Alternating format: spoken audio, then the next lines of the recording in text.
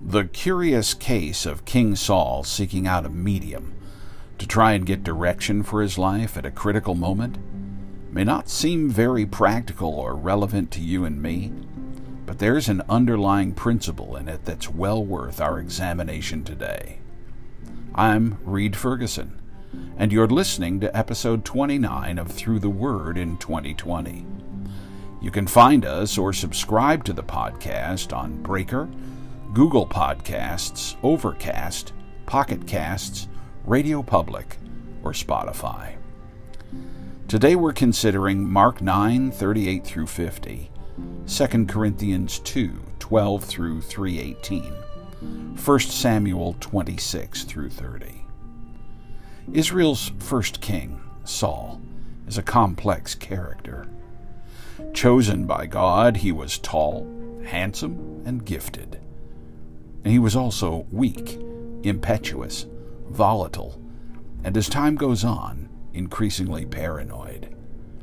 The truth is, he had some reason to be paranoid, especially when it came to David, but put himself in the position to feed his paranoia by his own repeated sin. My dad used to say that no one said, "I'm sorry," more than Saul did, but he never really repented either, while "I'm sorry" rolled easily off his lips, changing his behavior seldom, if ever, followed. That's a powerful lesson in and of itself. If we will not own our own sin in such a way that we move beyond simple apologies to actually dealing with it in repentance, then in truth, "I'm sorry" means nothing. It's worthless. But the bigger lesson here is found when Saul, after rightly cleansing Israel of mediums, fortune tellers, and other occult practitioners, finds himself seeking out a medium for supernatural guidance. The problem was Saul's fellowship with God had been broken by his repeated unrepentance. The answer to his dilemma wasn't information, it was restoration. When our fellowship with God is broken due to sin, even His Word grows silent. Disobedience to what we know is God's will is the single greatest barrier to getting to know anything of God's will. It's like the volume control on your radio. If you turn down the sound on one channel, you turn it down on every channel at the same time. When we refuse to listen to God in one area, we, in effect, turn down the volume on hearing Him in every area. We're not permitted selective obedience.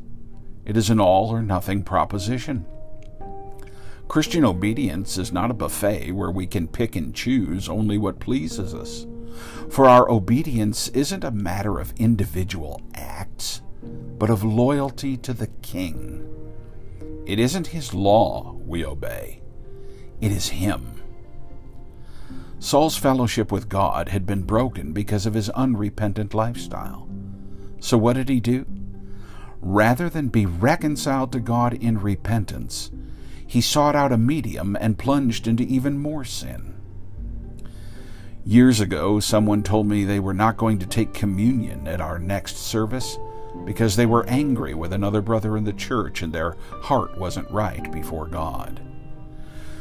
They thought they were being quite righteous. The truth was, that choice betrayed they would rather disobey the command to take the Lord's Supper than repent of their unforgiveness and be reconciled to their brother in Christ. They were choosing their anger over their God, like Saul choosing a medium over being reconciled to God. Saul felt justified because he needed guidance regarding his next battle.